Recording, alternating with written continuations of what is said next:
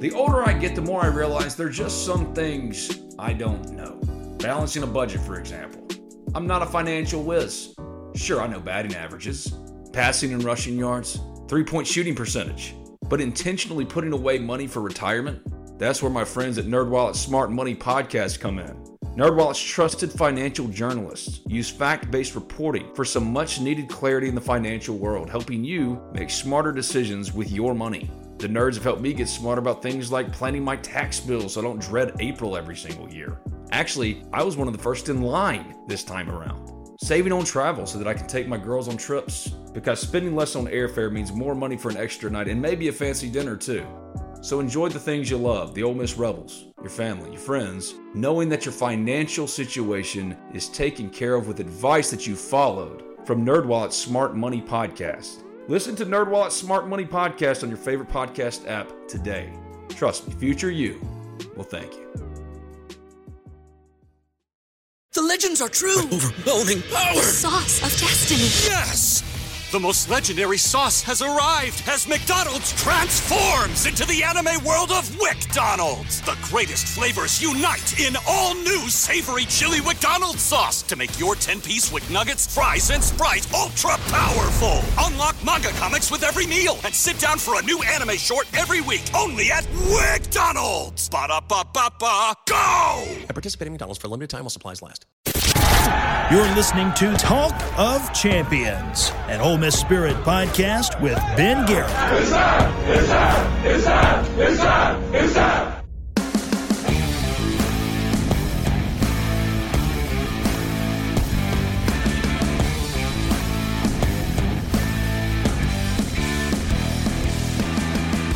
This is Talk of Champions. I'm Ben Garrett at Spirit Ben on Twitter, and the guest co-host chair is Colin Brister at Colin Brister. And today's guest on Talk of Champions, he comes to us on the Modern Woodman phone line. He's former Ole Miss pitcher, now World Series champion with the Washington Nationals. Those awful, miserable Washington Nationals. Sorry, I'm a Braves fan. Aaron Barrett, coming up in about 10, 15, 20 minutes. I don't know, because I don't know where Colin and I are going to start. But the first thing I say is, hey, buddy, what's up? I tell you what, look, I'm sure you didn't want it to be the Nationals, but at least the Astros got beat, right? Nobody can root for them nowadays, right? They're the villain in baseball, which is kind of sad, to be honest. They've admitted to cheating.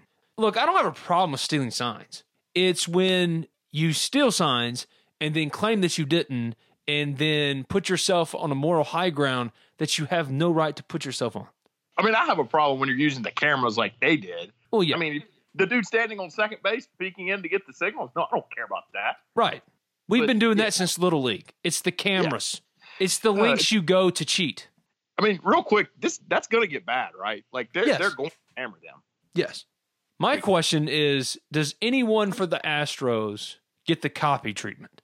He's been banned from baseball for life. For life! Pete Rose and John Campagnella. Banned for life. Where is the justice in that? And all he did was give people more money, right? Yes, well, he would bunch together a really bad prospect with a really good prospect and circumvent the international signing ability of professional baseball teams to go get good talent in other countries. And that's a no-no. You give a bunch of money to Ben Garrett, terrible prospect, so Ronald Acuna can get more money. They have the same handler, if you will, putting it in American AAU terms. They have the same handler, and that handler distributes the money to the prospect in which the organization wants the money to go to. Speaking of which, Ole Miss plays at Memphis this weekend. Oh, God, what a transition. Jeez. James Wiseman will not be available, but Ole Miss will travel after facing off with Seattle tonight, will travel to take on Memphis this weekend. I'm not all that impressed with Memphis so far. No, and they've had Wiseman in every game so far, I believe. Yeah, but not anymore. I'll never understand it. He should have fought the whole time. You're going to only be in college for a year. Who cares? Fight him. Fight him for a year. Delay, and then go to the draft. Yeah, what are they going to do? Take your Sweet 16 away a year and a half from now? I just don't get it. Did you know DJ Jeffries totaling the second most minutes right now for Penny or the third most? One of the two are true. He hadn't started a game, but coming off the bench, second or third most minutes on the team so far for Memphis. Surprise you? Yeah, a little bit, because I thought he would be a little bit more of a project than what he's projecting to be. But boy, I mean, he's a hell of a player. Ole Miss sure thought they had him, didn't they? His father was going to ensure that he didn't end up at Ole Miss. Just didn't like Ole Miss. But Ole Miss got Matthew Morrell. Jamin Brakefield signed with Duke. No scholarships to give currently for next year's roster. But the approach will be the graduate transfer market and really whatever veteran opportunities present themselves. A Kerry Blackshear presented itself to Florida. Not to say Ole Miss is going to get the next Kerry Blackshear, but there are going to be opportunities for Ole Miss to peruse the veteran market, and that's how they'll add to their team. And I think if you're Carlos Curry, if you're Franco Miller, you better go out there and show that you can play. Otherwise, Ole Miss is going to have options to replace you. And I feel like maybe this is a little premature. They're getting to that point right now because Carlos Curry played a grand total of 1 minute the other night. Like they better start performing in practice relatively quickly too. Otherwise, you're not going to get opportunities on the floor. But Carlos has done well in practice, but he hasn't taken it to games. He was bad in the exhibition. He was bad in the season opener, and he wasn't very good in the second game of the year either. So that would make sense as to why he only got a minute in the third game of the year against Western Michigan. But Sammy Hunter can play the 5. He played really well the other night. So did Hadim C. There's still going to be a little bit of a learning curve for both. I've been a little bit surprised, though, about Hadim C. not stepping in and being a dominant force immediately. But I got to remember, he played and started for Virginia Tech. Yep. He has been at this level, but he did drop down to JUCO. And when he dropped down to JUCO, probably learned some bad habits. It's a different caliber of player he's going up against every night. Mm-hmm. He didn't have to be physical around the rim. The finesse game would work for him to get his numbers. But now you're in the SEC. Now you're back at the biggest level. Now you're going against the best of the best. Now you got to rediscover that physicality. And I think he figured it out a little bit against Western Michigan. But I'm eager to watch him, not necessarily against Seattle, because I don't believe that'll be a good test for Hadim C., but definitely against Memphis. Like you said, he's probably not had the start he's wanted to, and like you also mentioned, he's. But I'm not worried about him at all. I think he's going to be a completely different player coming SEC play. Yeah, I'm not worried about him at all. I'll ask you this: who's the most impressive newcomer to you so far? The most impressive newcomer. Does Luis Rodriguez count? Sure. I'd probably go Luis. I really liked what I saw from him out of Western Michigan. But Austin Crowley has been really good in his limited minutes. Sammy Hunter looked great against Western Michigan, but it's a way too small a sample. KJ Buffin finally got into foul trouble, so you had to see Sammy Hunter and Hadim C. pair it together at the 5 for a length of time to where they could compensate for not having inarguably the best player who has been the best player on the floor for the first 3 games, and that's KJ Buffin. Yes, absolutely. Probably didn't break Kermit's heart either that he got into a little foul trouble and he had to play those guys together because they're going to have to play together in SEC play. Yeah. Blake Hinson supposedly coming back against Memphis. I would venture to guess he gets 10 to 18 minutes on Saturday, assuming there's no setback this week. So he starts practice today? I don't know, but it's this week he's starting practices. Okay. The target date was always Memphis, but there was hope that maybe he'd be back a little early for Seattle. But really, did you need Blake Hinson for Seattle? No. Make sure he's right. He spent a full Saturday, not last Saturday, but the Saturday before last, getting blood tests to make sure everything was okay, and he's still on track to play. But how much he practices this week, the minutes he'll play on Saturday, all intriguing. We just spent 10 minutes talking about Ole Miss basketball instead of Ole Miss LSU. If I'd have told you that 4 years ago, you'd been in shock. There's no doubt anymore who Ole Miss's quarterback is. Against Alabama, against LSU, Ole Miss put up points. The defense let him down. The defense could not slow down Joe Burrow, and there were times where they had opportunities to get sacks, to get tackles for loss, couldn't get it done. That's disappointing. But John Rice Plumlee stepped up. 4 touchdown runs. He's still a developing passer, and that's what brings me to the first topic, really, that I wanted to discuss here on Talk of Champions. But first, before we really get going, let me tell you about MyBookie and Impact by Ironwood. Are you the type of fan that knows football so well that you could choose any game and call it? Well, MyBookie is the place for you because they let you turn all your sports knowledge into cash in your wallet. Between football season, the NBA, and the start of college basketball season, it's time to get off the sideline and get in on the action with MyBookie. If you're the kind of person who likes to bet a little to win a lot, try a parlay. For instance, if you like a couple of the big favorites this week, parlays are perfect because they let you bet multiple games together for a much bigger payout. So if you're going to bet this season, do the smart thing and go to mybookie.ag because no one gives you more ways to win. And if you join right now, MyBookie will match your deposit halfway, all the way up to $1,000. That means if you deposit $2,000 right now, you get an extra $1,000 in free money to play with. Just use the promo code TOC for Talk of Champions to activate the offer. Once again, that's promo code TOC to take advantage of MyBookie's generous sign-up offer. Visit mybookie.ag today. You play, you win, you get paid. Business owners, did you know you can support Ole Miss Athletics every time you accept a debit or credit card payment? That's right. Impact by Ironwood offers the best debit and credit card payments processing tools around, and they'll donate a portion of their profits to the Ole Miss Athletics Foundation in your name. The best part, you don't have to spend an extra dime to get exclusive member benefits, earn donor priority points, and support your Ole Miss Rebels. To learn more, call 1-833-GO-TEAMS. That's 1-833-GO-TEAMS, or go to www.impactolemiss.com. That's impactolemiss.com. Make a difference. Make an impact. Ole Miss racked up points, racked up yards against LSU, some of it in garbage time, but at one point it was 34-15. The game was not out of reach for Ole Miss yet. And I feel like they don't trust John Rice Plumlee to pass it in any real way outside of rollouts and simple throws. How many times on 3rd and 10 have you seen them call short routes to where he's completing a 5-yard pass, gets tackled short of the line of gain, and they're punting? They just don't trust the kid to pass. Now, they did pass early in the game, and some of those passes look bad. The very first play of the game was a 30-yard completion to Elijah Moore. The second one, Elijah Moore's open again, and my gosh, was it a duck. John Rice Plumlee is a developing passer. That's putting it nicely. At this point, in my sourcing, just like it was last week, Matt Luke is coming back. Rich Rod is coming back. The only way Rich Rodriguez is not the offensive coordinator next year is if he pulls a Phil Longo. And I don't mean going and getting another offensive coordinator job. I mean leaving and Ole Miss not firing him. Ole Miss is not going to fire Rich Rodriguez. But I don't think Ole Miss would fight all that hard if Rich Rod went and found a head coaching job somewhere. He's going to be back. So is Matt Luke. He's also the quarterback's coach. So if John Rice Plumlee, as you've made clear, is the future, that's who you're going with moving forward. Go hire a quarterback's coach. Put him on a 2-year contract. A lot of assistants are only on 1-year contracts, year to year.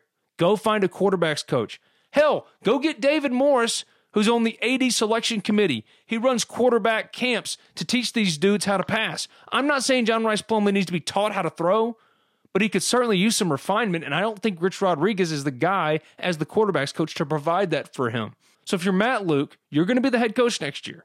Rich Rod is probably, I would say 80% going to be your offensive coordinator. Maybe the best line of action, the best move to make would be to go get a quarterback's coach.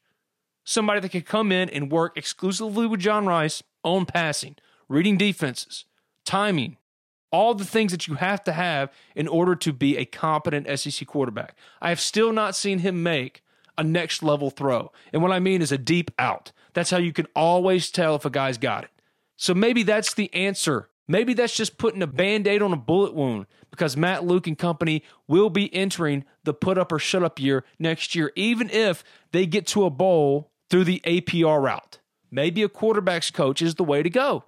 I mean, we're both in agreement here that the offense that they're currently running from a vertical passing game standpoint is not going to win football games in this league. They're going to have to do something different from a vertical passing game standpoint. The question therein becomes, can John Rice Plumlee do that? And I'm with you. I think, through development and time that he certainly can. And so you have to figure out what the best course of action to be able to get the kid to be able to complete those passes on a consistent basis is. And yeah, it doesn't seem like a quarterback coach would be a bad option at all.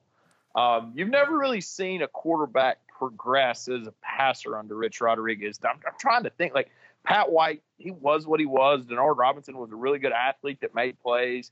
Khalil Tate, I don't know if he got that much better as a passer under Rich Rodriguez. So yeah, I mean the sample size as far as quarterbacks becoming better and better over his tenure certainly isn't there right now. So you wouldn't have a hard time convincing me to go hire a guy that can make him into a much better passer at this level. Because let's not pretend like you can't find some dead weight on this coaching staff to cut to make that hire. Pick the worst recruiter out there, do some restructuring, get your quarterbacks coach. Because what you've done is you've made John Rice Plumlee the future of Ole Miss football. It's okay that you've made that choice, but now you have to go all in.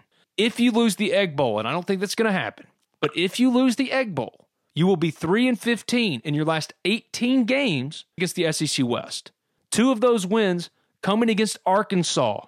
Both times, Arkansas either lost their starting quarterback or didn't utilize the quarterback that was better than the quarterback they started. And the other one was the Egg Bowl. And what happened in the Egg Bowl? Yep. Nick Fitzgerald got hurt. You still, in 3 years, have not beaten one team you're not supposed to. 80 teams currently are going to a bowl this year. Ole Miss, as it stands at 4-7, is not one of them unless it goes the APR path. If this were the NCAA tournament discussion with Andy Kennedy, where would every single one of you be? Where were you on that end?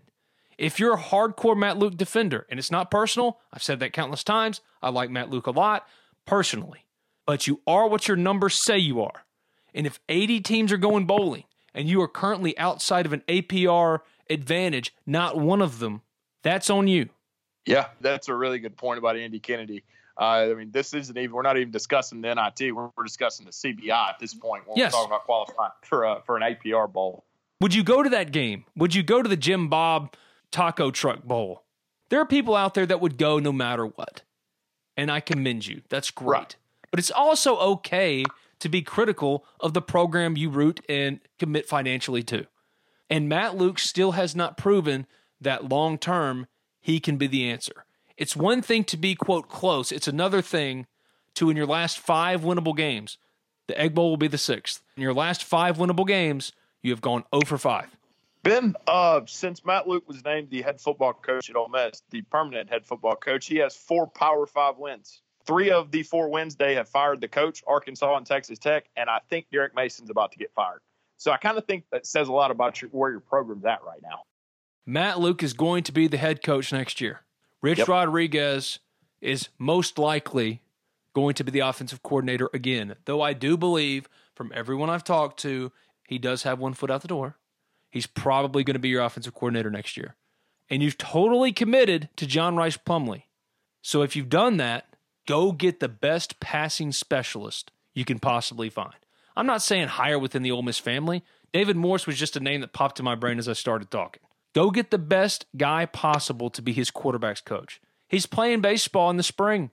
He's not going to go through spring practices, but he can go to the Manning Passing Academy. He can spend the summer and the time he's away from baseball completely committed to one thing, throwing the ball. Because everyone in college football is on board with this. He's generated excitement that Matt Corral couldn't. It's unfortunate what happened to Matt Corral, but Matt Corral is going to transfer most likely. I hope he succeeds wherever he goes, probably somewhere back out west.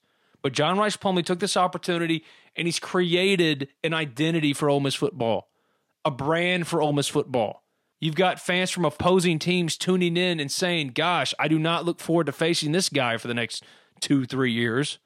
That's good. But at least you picked who your quarterback is.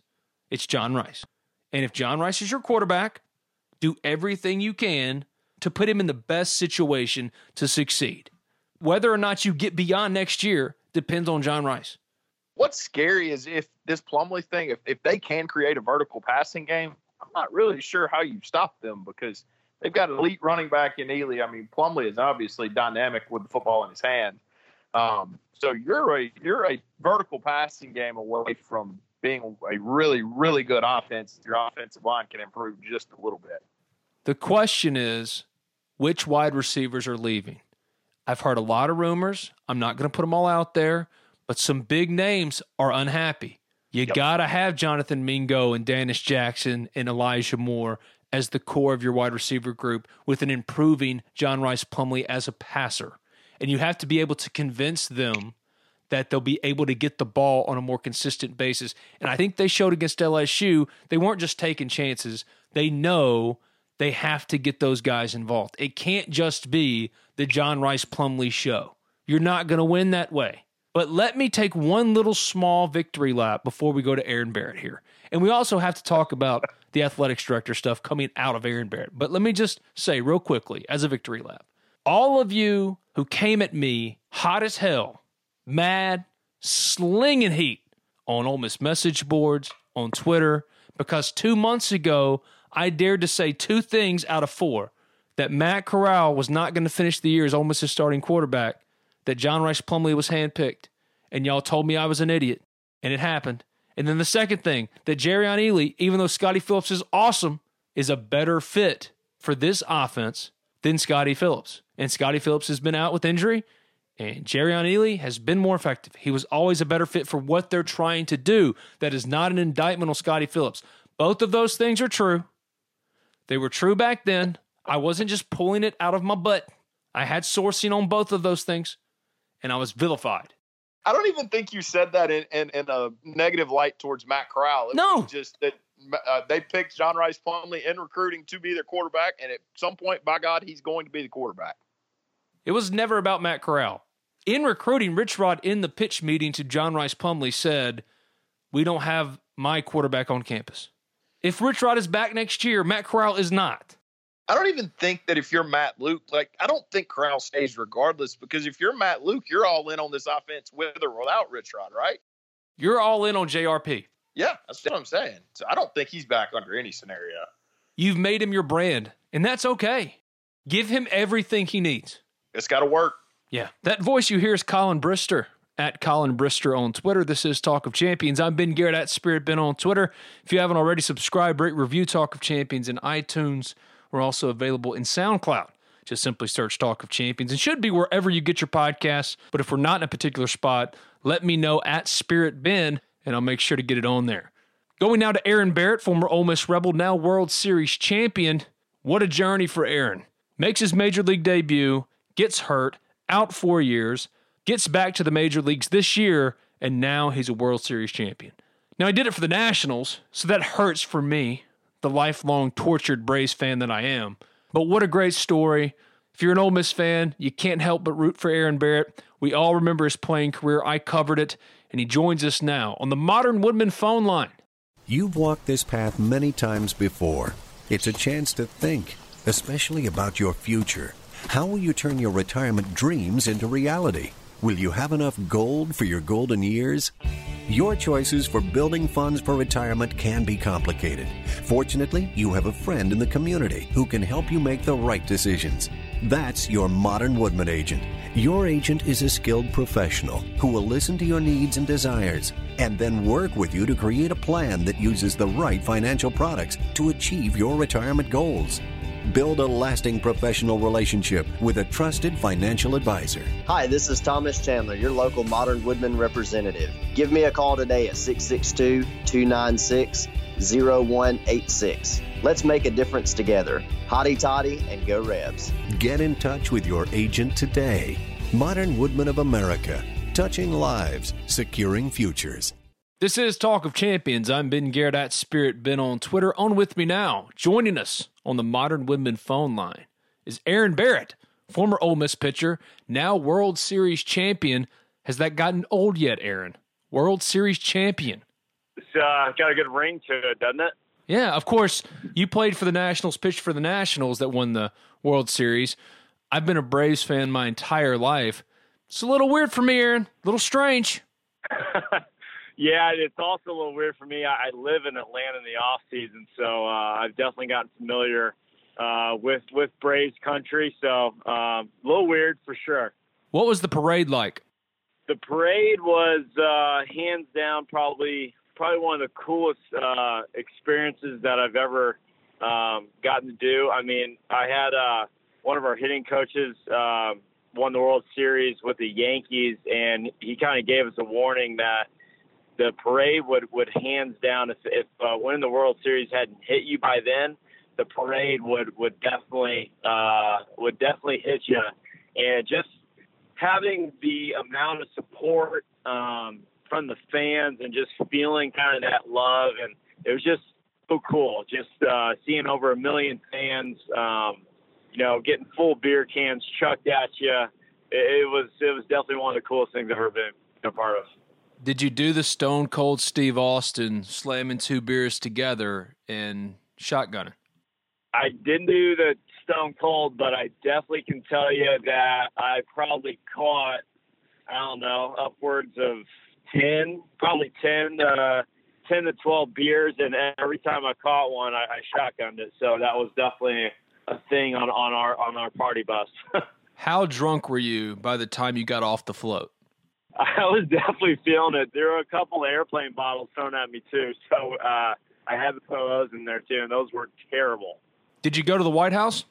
We sure did, and I definitely took full advantage of that. That was, we went to we did the parade, and the next day was the White House, and that was unbelievable. That was, I had to pinch myself because it's one of those things where, you're in the White House, and I've seen so many TV shows, House of Cards and Scandal, and you're in there, and you're in the Oval, and you're like, you only see this on TV shows or on the news, and that was cool. And I got to shake hands with President Trump, and got a picture with him. That was super cool. I'm not gonna lie.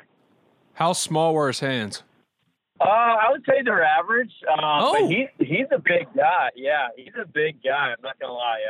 He's got some broad shoulders on him, and he was cracking us up. I mean, he is hilarious. But he's probably 6'1", maybe 6'2", but super broad shoulders on him. And it was an honor to be able to meet him and be in the White House, and just pretty neat. For you, the experience this year, second to none, one of the best stories in baseball. Your first game back was against the Braves. Y'all lost. For me, that was good, but it was nice to see a former Ole Miss Rebel have the moment that you got. What was that general feeling like? Describe it in the moment as you're trying to process the journey from what you'd gone through to get into that moment, that clean inning.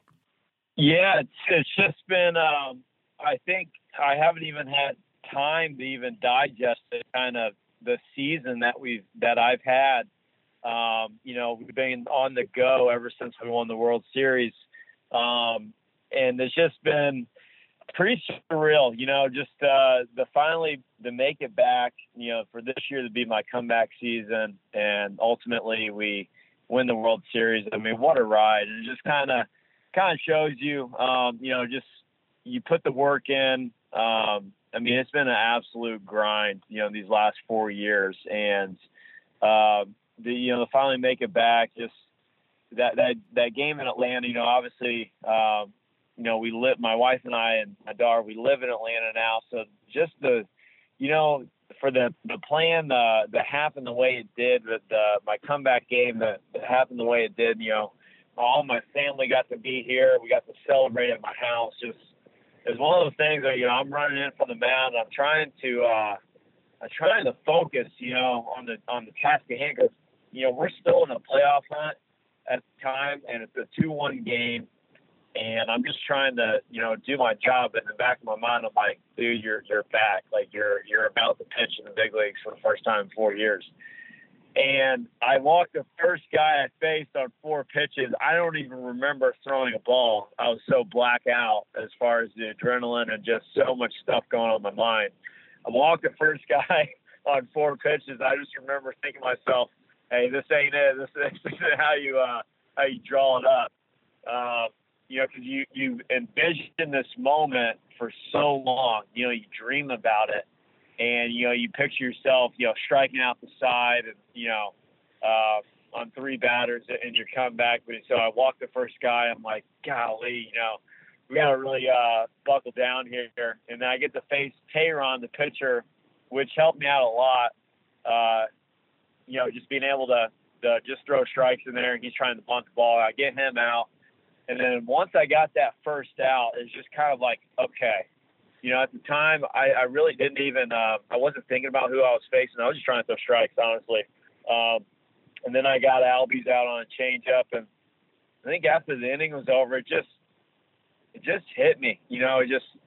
I started getting hugs and high fives, and you just kind of just waves of emotion that I can't even describe to you. Thinking about the 4 years, all the hell and torture and just every single day, how just awful it was rehabbing. And there were days where I never thought I'd make it back. And, how much love and support I've had from my family, and it just all kind of combined, and it just hit me all at once. And I couldn't help it but to just start crying. And it makes me, think about it right now, and it's just such a cool moment. It's a moment I'll never forget. Okay, I've got to ask this because I'm a huge Braves mark.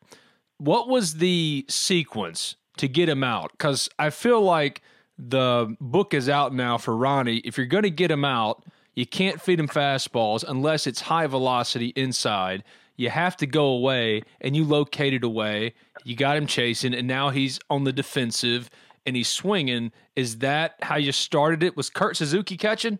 Jan Gomes was. Okay. And so, the first pitch, we went up and in for a strike, established high and tight. And then my next pitch, we knew, since we had the count 0-1, we knew he was going to swing.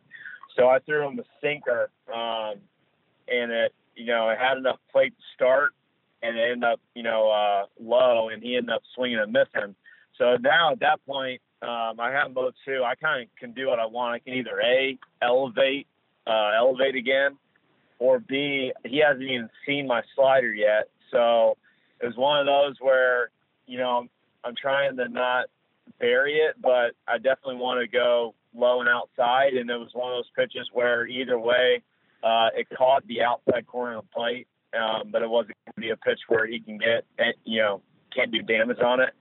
And fortunately, it caught the corner of the plate, and it was strike 3. So it was a pretty good sequence. You just made me look so smart. I just nailed that scouting report on Ronald Acuna, my favorite player in baseball. Boom. It's that easy, It's that simple. Who would have thunk it? Okay, so what all did you deal with? I know you had the Tommy John, but there was other stuff too. What all was in that elbow that caused you to be on the shelf for 4 years? So as I was coming back from Tommy John surgery, which, not saying that Tommy John surgery was easy by any means, but my Tommy John surgery compared to my second surgery, the rehab was a cakewalk. As I was 1 week away from going on my major league rehab assignment, one pitch, I shattered my humerus bone in half, and that's the big bone in your arm from your shoulder to your elbow.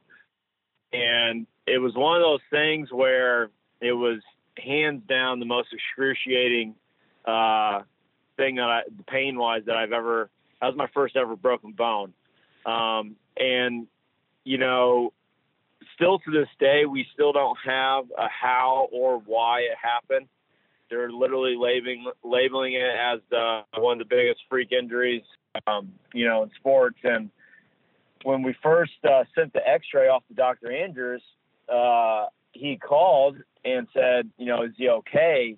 Did he get in a car accident? And so just what I did to my arm, especially throwing a baseball, it just doesn't happen. It's not supposed to happen. And unfortunately, it happened to me. So after 5 hours of surgery, it was only supposed to take 2.5. After 5 hours of surgery, it ended up, they put 2 plates and 16 screws in my arm.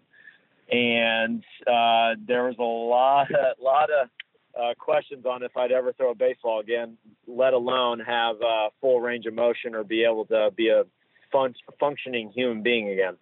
To be where I'm at today, there's no doubt, Dr. Andrews and his team, they performed a miracle on me. And obviously I've been super blessed, and God has definitely been on my side, and I wouldn't be here without him. There's no doubt. So it's just been a crazy ride, and I'm just forever thankful for it.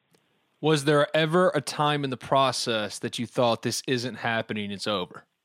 100%. I mean, I had a lot of dark days. There were definitely times where, my wife was pregnant at the time, and we were rehabbing just to, hey, I want to be able to hold my daughter. Throwing a baseball wasn't even on my mind. It wasn't, everyone said that, the odds of you throwing a ball again are slim to none. And, Dr. Andrews, every time I talked to him, even when I just started playing catch for the first time, he told me I was a miracle. as we continued along this rehab process, I pitched my first game. And, we kept in contact, and he literally calls me a miracle, and I couldn't agree with him.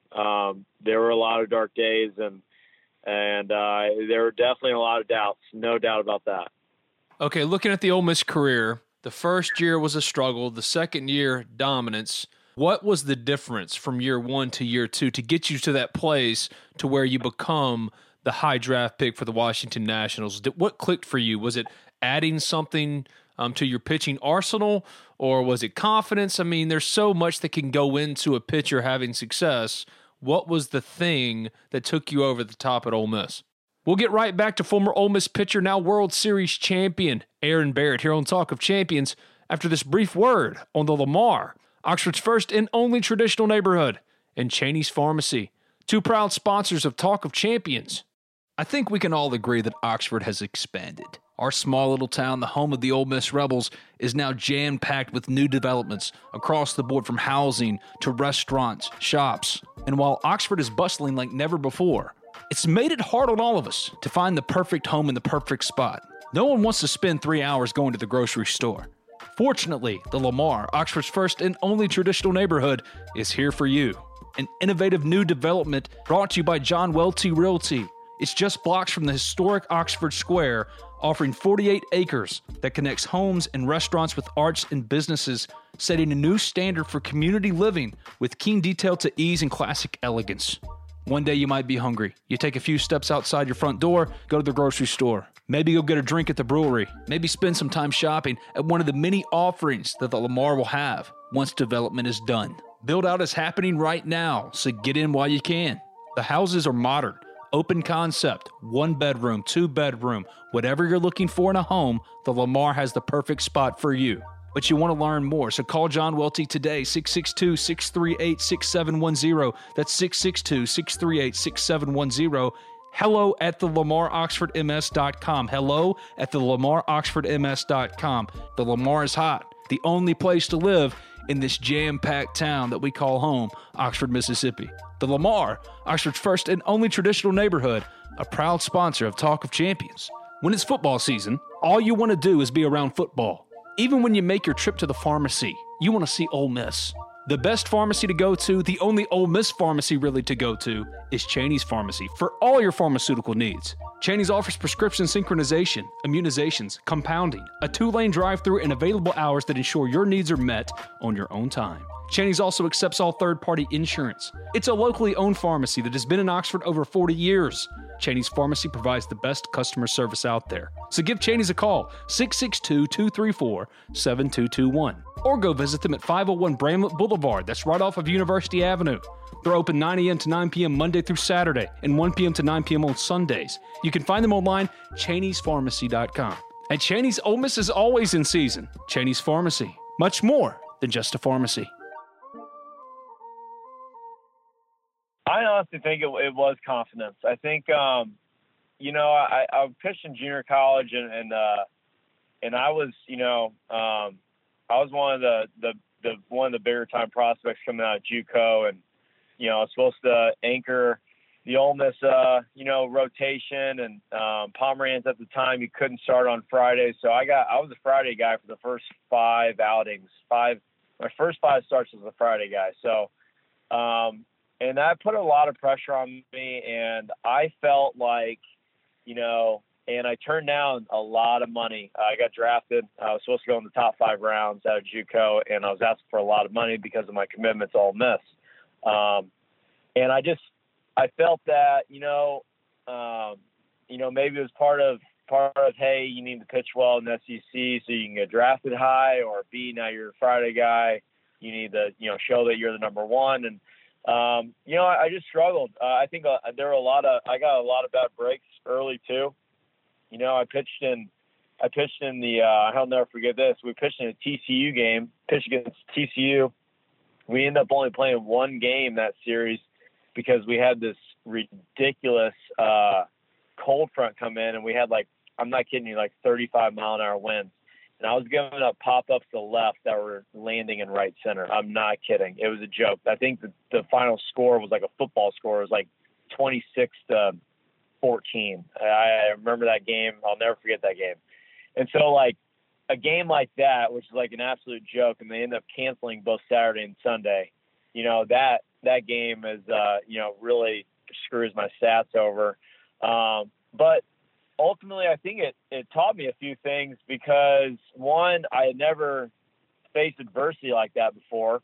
And I ended up going in the bullpen role, and I had two choices. I can either you know, sit at the end of the dugout and sulk, or B, I can find a way to get back in the games and pitch out of the bullpen and be a good teammate. And that team, we ended up winning the SEC championship, and we had such good camaraderie. And you know, we were 4 outs away from going to Omaha, and you know, we really thought that team was going to do it. But I just learned a lot about myself, and then, you know, going into my senior year, I didn't have, you know, it was like, hey, this is my senior year, I'm going to go for it, and I just felt super loose, and I was just going to be me. So I felt like that junior year, I really learned a lot. Coming out of JUCO, did any team come close to your high number to make you think about not going to Ole Miss? Yeah, I turned down $250,000 from the Minnesota Twins. I was betting on myself. I also value my education. You know, in my opinion, I wasn't ready, and I don't think that I would be the person or the player I am today if I signed out of junior college. I learned that, like I said, I went through some adversity. I learned a lot about myself, and I also, you know, a lot of positives happened for me. I got to get my degree at University of Mississippi, which I'm super happy that I did it. Being able to, you know, finish my college degree, is only a handful of guys in the big leagues that have it. And then 2, I ultimately met my wife at Ole Miss. You know, she played soccer there, and so it really worked out for me. You know, I didn't get the signing bonus that coming as a senior at Ole Miss, but at the same time, you know, signing bonus and everything. The ultimate goal is to make it to the big leagues, and that's where the money really is, not in the signing bonus. So I knew that and understood that, and it really worked out for me. Favorite Ole Miss memory is what? Favorite Ole Miss memory? Oh, man. I had a lot of good memories at Ole Miss. I would say probably winning the SEC championship. You know, we were going into Arkansas down 3 games. We had to win all 3 games, and somebody else had to beat somebody. And being able to dogpile or celebrate at Arkansas, that was really cool. But we stay in touch with a lot of those guys from 2009, 2010 teams, and there's too many good memories to be able to single out just one. What advice would you have for Gray Kessinger, Thomas Dillard, Will Etheridge, all of those guys now going through the minor leagues? What was your experience like, and what would you tell them as they start their journeys trying to get to the bigs? I think one of the big things is you go from, you know, being a guy in college to, okay, now I'm in pro ball. These guys are just as good as I am, or if not better. Just to believe in yourself and trust in the talents and the person and the belief that got you there, and you know, don't waver from that. In my experiences, I definitely was trying to compare myself early on in my minor league seasons. I was definitely trying to be more of what I was instead of you know, if a guy threw 97, you know, well, I don't throw 97, you know, be who I am, you know, definitely be yourself and maximize the potential and the talent that you have. Don't try to be someone you're not, if that makes sense. You hear the horror stories about the minor leagues, right? About the buses and the travel and all this kind of stuff. Is it really that bad? It depends on where you are. There's so many minor league stories. You know, last year was super tough for me. I was 30 years old and I was in short season, and that's the lowest of the low. I mean, rookie ball, there's rookie ball and then short season, and it was tough. It was a grind. I mean, you definitely when you have a taste of big leagues and that big league lifestyle, and obviously the big league check, to be able to humble yourself and you know, the food, The food is probably the biggest, and the hotels. The hotels are tough. I mean, we went to one place last year, and we showed up and we had to immediately leave. That's how bad the hotel was. I mean, guys had blood on their sheets. I mean, that's how bad it was. Oh my God. Yeah, it can be bad. There are definitely some places that are tough. But I really think that, if everything's, especially from the SEC, I mean, you're staying in nice hotels, and then all of a sudden you go Pro Bowl, you're like, Pro Bowl is going to be great. And you're staying in some bad spots. And fortunate enough that the Nationals, we have host families. So, some of these guys, they got to pay out of pocket to get an apartment and bunk up with 6 guys. I mean, my first experience in Pro Ball, I had to live with 7 other dudes in a 2-bedroom place on air mattresses. Some guys were sleeping on pool rafts. I mean, it was bad. But I think ultimately when you make it to the big leagues, it's those stories like, you know what, I grinded, and it makes it that much more special when you finally make it. The Players Association, Major League Baseball are working, I think, in conjunction, or at least having conversations, because God knows it's a little acrimonious right now between the two sides, but they're working on better conditions for the minor leagues to overhaul not only pay, but just the conditions of hotel and travel and food. It would seem like then, from you being in that experience as a former player in the minor leagues, that you'd be on board with them kind of overhauling how players are treated down there. 100%. I definitely think guys should be treated better. I think hotels and ultimately you got to look at it as a business standpoint. These guys, you're trying to groom these guys, get to the major leagues, ultimately help you win at the big leagues and win championships. So as far as a recovery standpoint, travel standpoint, nutrition standpoint, these things are super important. My first year in the minor leagues, I was eating leftover 3rd inning hot dogs, pizza, and cheeseburgers post game. And now, very fortunate enough, the Nationals have a nutrition budget where we're able to actually have some good food post game, pre game, and these are definitely things to think about moving forward. Do I think that the players should be have these big increases in pay? And, I don't know. I don't know as far as what they're going to do with that. I do think that guys, I mean, they need to be paid more so they can, some of these guys have families to support. There's no doubt in that. But at the same time, I also feel like the grind of the minor leagues helped me ultimately be a better person and player, because I worked my butt off to make it to the big leagues. And if you start paying guys a lot more money, then it kind of takes some of the drive, in my opinion. I could be wrong, but if you know what I mean, some of that drive to make it to the big leagues, you can get comfortable as far as if everything's, because part of the minor leagues, it makes you want to get out of the minor leagues. That's how bad it is. You want to make it to big leagues. I mean, that's the best of the best. That's why you work your butt off to get out of there. So I do think that ultimately a lot of things need to get better, but we'll see what happens. Swayze Field, Dudy Noble, it's different as college baseball in Mississippi. How comparable are those stadiums, those playing environments to AA and AAA? Being able to play in the SEC definitely prep myself as far as being able to pitch in front of large crowds. And it's definitely comparable to some AA, AAA stadiums and fans. Like this year I got to pitch in a AA All-Star game, and that was a lot of fun. It definitely reminded me of a Friday night in Swayze or something like that, no doubt. You recently talked to the team. What was the message? The message was to be yourself. I know they have a lot of freshmen this year, and I just kind of told them that it doesn't matter, if you're a freshman or a sophomore or a senior, be you, be a leader. I remember when I was there that, you don't have to be a senior to be a leader.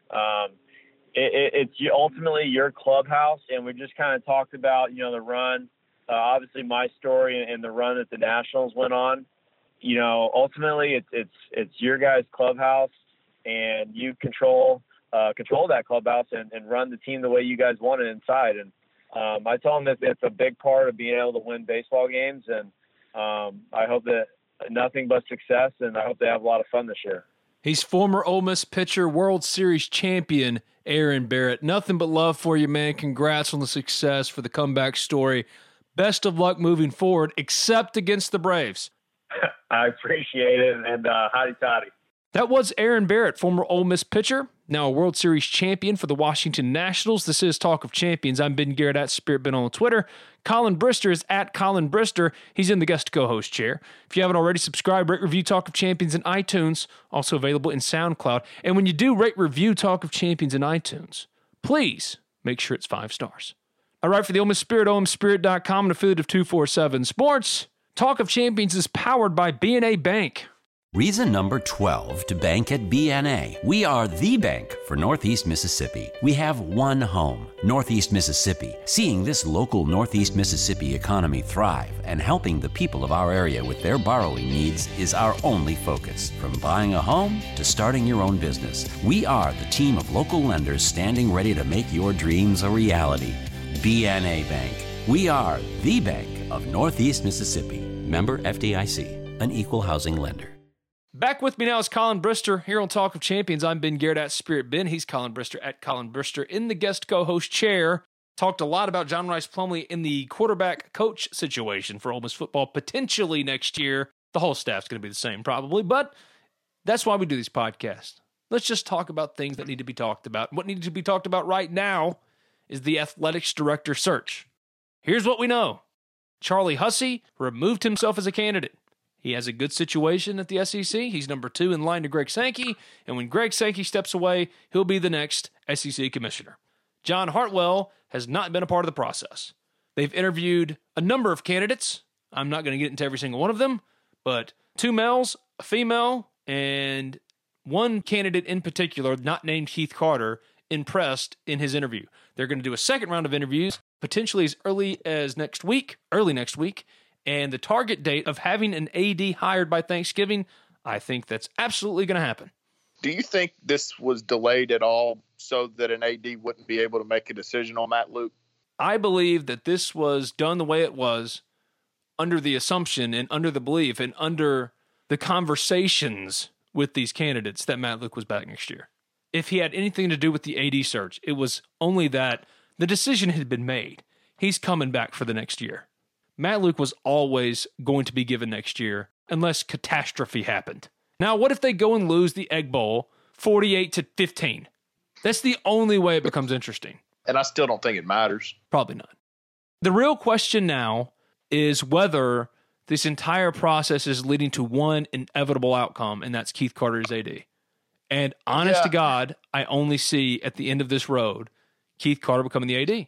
I like Keith. He's been incredibly giving to this podcast as far as his time and the forthcoming of information on this podcast and on the Ole Miss Spirit, OleMissSpirit.com, an affiliate of 247 Sports.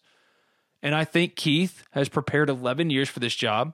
My whole deal is, with this process, interview the very best candidates, and if you get to the very end of the process and Keith Carter is the very best candidate, okay, that's great. Make him the hire.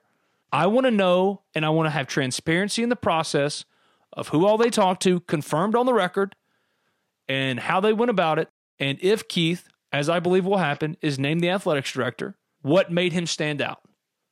Because I believe Keith has all the tools in his toolbox to be successful. But I'm all about process, because this would now be the third national search process that led to hiring the guy down the hall. Down the hall for Matt Luke, down the hall for Glenn Boyce, and now the perception is something that Keith would have to fight if he is inevitably named the athletics director. And I think Keith is a good candidate. Quite frankly, I think he could do a number of great things for Ole Miss, but I want to know about process, because I think processes at Ole Miss over the course of the last couple of years have been questionable at best.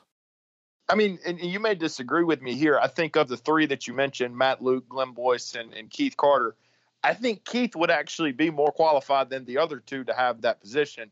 And I think because of the hirings of those two, Ole Miss fans, if he is hired, are going to view it in the same light. That just kind of doesn't seem fair to me. It's different with Keith. Matt Luke was far less qualified than Keith. Glenn Boyce, we all agree that process was a sham. Keith is going to be a victim of perception that is not fair to him if he gets the job. I don't know if he's getting the job. I just think he's the odds-on favorite. He's going to have to fight a perception that is not necessarily fair to him because in his lane, athletics director, he's far more qualified than a Glenn Boyce or a Matt Luke who got their respective jobs. But it still doesn't change the fact that Ole Miss will have done 3 national searches and hired the guy down the hall if Keith ends up being the guy, which is not necessarily what's going to happen, but at least in my opinion, that is the odds-on favorite thing of happening. You just kind of hope that they don't not hire Keith, but and excuse the double negative there, but that they don't not hire Keith because he's an Ole Miss guy. Like I've always said that it's absurd to me that people get jobs because they're, they have Ole Miss ties. It's also absurd to me that somebody would not get one because they do have Ole Miss ties. Like, just hire the best people. The way Ole Miss does things has become somewhat infuriating. We'll get right back to Colin Brister in this edition of Talk of Champions right after this brief word on Allen Samuels Chrysler Dodge Jeep Ram of Oxford. Don't look now, but the holiday season is almost upon us. That special time of year to spend with family and friends, and that includes spoiling your loved ones. And what better way to spoil them than with a new car? Now, the car buying process, no one loves it. That's why the only place to go, the only place I've ever gone, is Allen Samuels Chrysler Dodge Jeep Ram of Oxford, a proud sponsor of Talk of Champions. And there are numerous reasons why drivers choose Allen Samuels of Oxford. They proudly serve Oxford, Batesville, New Albany, Senatobia, Memphis, and their teams of sales advisors, service technicians, and financing experts are trained with one focus in mind: addressing each of your needs with the utmost respect, care, and attention to detail. And that means you can expect to learn all of the features of the specific new Ram 1500, 2500, Jeep Wrangler Unlimited, Dodge Charger, or Chrysler Pacifica you're interested in the market for a used car. Their team will be happy to fill you in on each of the reliable options in their inventory. And when the time comes for you to drive home your next car, their auto finance team is standing by with solutions to fit your individual needs. Allen Samuels of Oxford truly has every one of your automotive needs covered. The only question left now is how they can best serve you. To take advantage of any one or more of the services Allen Samuels Chrysler Dodge Jeep Ram of Oxford provides, be sure to contact them today at 662-638-0044. That's 662-638-0044. You can stop by and see them in person at 2201 East University Avenue. That's just past Kroger. Allen Samuels Chrysler Dodge Jeep Ram of Oxford for your next perfect car, truck, or Jeep. Just go through the best possible process, hire the best possible candidate, and let that be that. And if Keith is the best possible guy, cool. I don't have any faith in Glenn Boyce right now because I don't know where he is. Have you seen him? Has anybody seen him? Where's Glenn Boyce? We're selling T-shirts. Why has he not been publicly introduced to the football game? Can't anymore because the LSU game was the last home game. Why has he not been publicly introduced to the basketball game? I've heard he's been there. It's like, where's Waldo? Yes, I can confirm that. Come on this podcast, Glenn, please. Make yourself available to the people. Yeah. Make yourself available to the online community. We would like to talk to you too. We have questions. Yeah, being serious. Like, some of this has been kind of tongue-in-cheek, but the transparency and the lack of availability that he's kind of had, and I mean, he's not talked to the media since I guess he was hired that day, and it's just been kind of a weak look so far in that regard. Oh, the T-shirts are completely tongue-in-cheek. Yeah, absolutely. Anyone that's taking this personally, guys, it's just jokes. I'm having some fun with it. A lot of boomers are mad out there, but trust me, I bet Glenn Boyce is a great dude. I don't know if he's going to be a great chancellor. I just want to know where he is.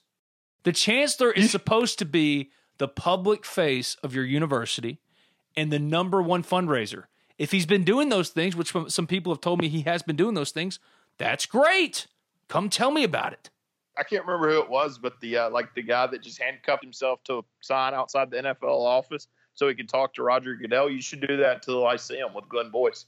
Or be like the Cincinnati Bengals fan who's living on top of his restaurant's roof until the Bengals win a game. Until I physically see Glenn Boyce, I should live in a tent in the Grove. Oh God, we could sell that. Yeah. As long as you could charge like your computer, you could watch sports and whatever you needed to on your computer. Yeah. The number one Ole Miss sports story this week is what? It's Ole Miss in Memphis Saturday. Mike Smith tried to make a case. But Mike Smith is on administrative leave due to what was told to the Ole Miss Spirit, a culture audit. The future of Mike Smith will be determined after the conclusion of this culture audit. Do not ask me what the hell that means. Learn something new every day. That is a first for me. I've been covering Ole Miss sports for a long time. 15 years now. I have no clue what a culture audit is. I think I have an idea. It was explained to me and it kind of made sense, but not really. So that's interesting. That's a big topic. Where do you stand on the Egg Bowl being on Thanksgiving? For me, as if I'm going to the game, I don't mind it. But like from an overall fan perspective, get it off Thanksgiving. I think it would do a lot, frankly, for the rivalry or to tone it down a little bit if you played it on Saturday at 2:30 p.m. My opinion is that the Egg Bowl on Thanksgiving is the absolute worst. And I've had a number of people on Twitter make some suggestions as to when to play the Egg Bowl. And I agree. Play it earlier in the year. Make it like the third game of the year. Make it any other game. If you really want to tamper down the rivalry aspect of the Egg Bowl, play it earlier in the year. And that might actually make the Egg Bowl worth something to both of these teams. Because what has happened after Mississippi State had its snitch moment with the NCAA, they made the Egg Bowl for both of these programs the only thing that matters in the season. And that is so sad. There was a time in 2014 when the Egg Bowl determined which access bowl both of these teams would be going to potentially. And now, after all of this NCAA nonsense, completely predicated on a vindictive rivalry, one-sided in Mississippi State, this is the only game that matters. And you like it that nationally it's the only game being played on Thanksgiving. You think that's a great platform. I don't, because both of these programs shouldn't be putting all their eggs in the, and forgive the pun, all these eggs in the Egg Bowl basket. Ole Miss and Mississippi State should be aspiring for more than just winning the Egg Bowl. So put it earlier in the year, make it just one of any other SEC West game. Let it mean something as far as going to a bowl and all that kind of stuff. The last game of the year for Ole Miss should be Murray State. LSU. LSU should always be played on Halloween. I don't care if Halloween's on Sunday, Monday, Tuesday, Wednesday, Thursday, Friday, Saturday. Everyone should know Halloween night, Ole Miss and LSU are playing. Other than that, get the Egg Bowl the hell off of Thanksgiving. I just thought about something. So we do these Thursday night college football games. Has Ole Miss ever played one of those? I feel like they haven't. Ole Miss, South Carolina. No, I'm talking about in Oxford.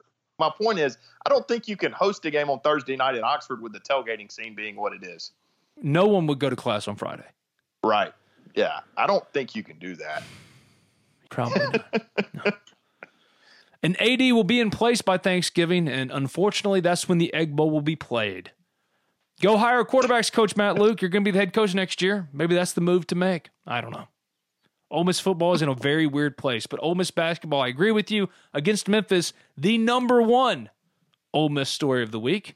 Ole Miss and Memphis this weekend, a great early test for Ole Miss basketball, who have impressed. Ole Miss basketball has impressed in his first three games, has not played particularly well in any of the three games, and has completely out-talented, competent teams.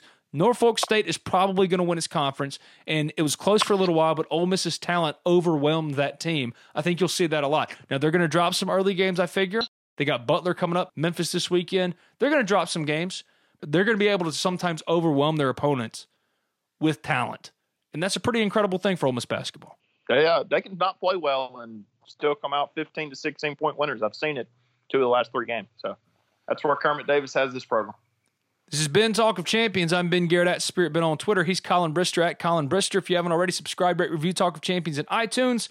Make sure it's a 5-star review. I write for the Ole Miss Spirit, OleMissSpirit.com, an affiliate of 247 Sports. Thanks, man. I appreciate it. We'll do it again. Absolutely. Say goodbye to your credit card rewards. Greedy corporate mega stores, led by Walmart and Target, are pushing for a law in Congress to take away your hard-earned cash back and travel points to line their pockets. The Durbin-Marshall credit card bill would enact harmful credit card routing mandates that would end credit card rewards as we know it. If you love your credit card rewards, tell your lawmakers, hands off my rewards. Tell them to oppose the Durbin-Marshall credit card bill. Wilson, you sent the game-winning email at the buzzer, avoiding a 4:55 meeting on everyone's calendar. How did you do it? I got a huge assist from Grammarly, an AI writing partner that helped me make my point. And it works everywhere I write. Summarizing a doc only took one click. When everyone uses Grammarly, everything just makes sense. Go to Grammarly.com/podcast to download it for free. That's Grammarly.com/podcast. Easier said, done.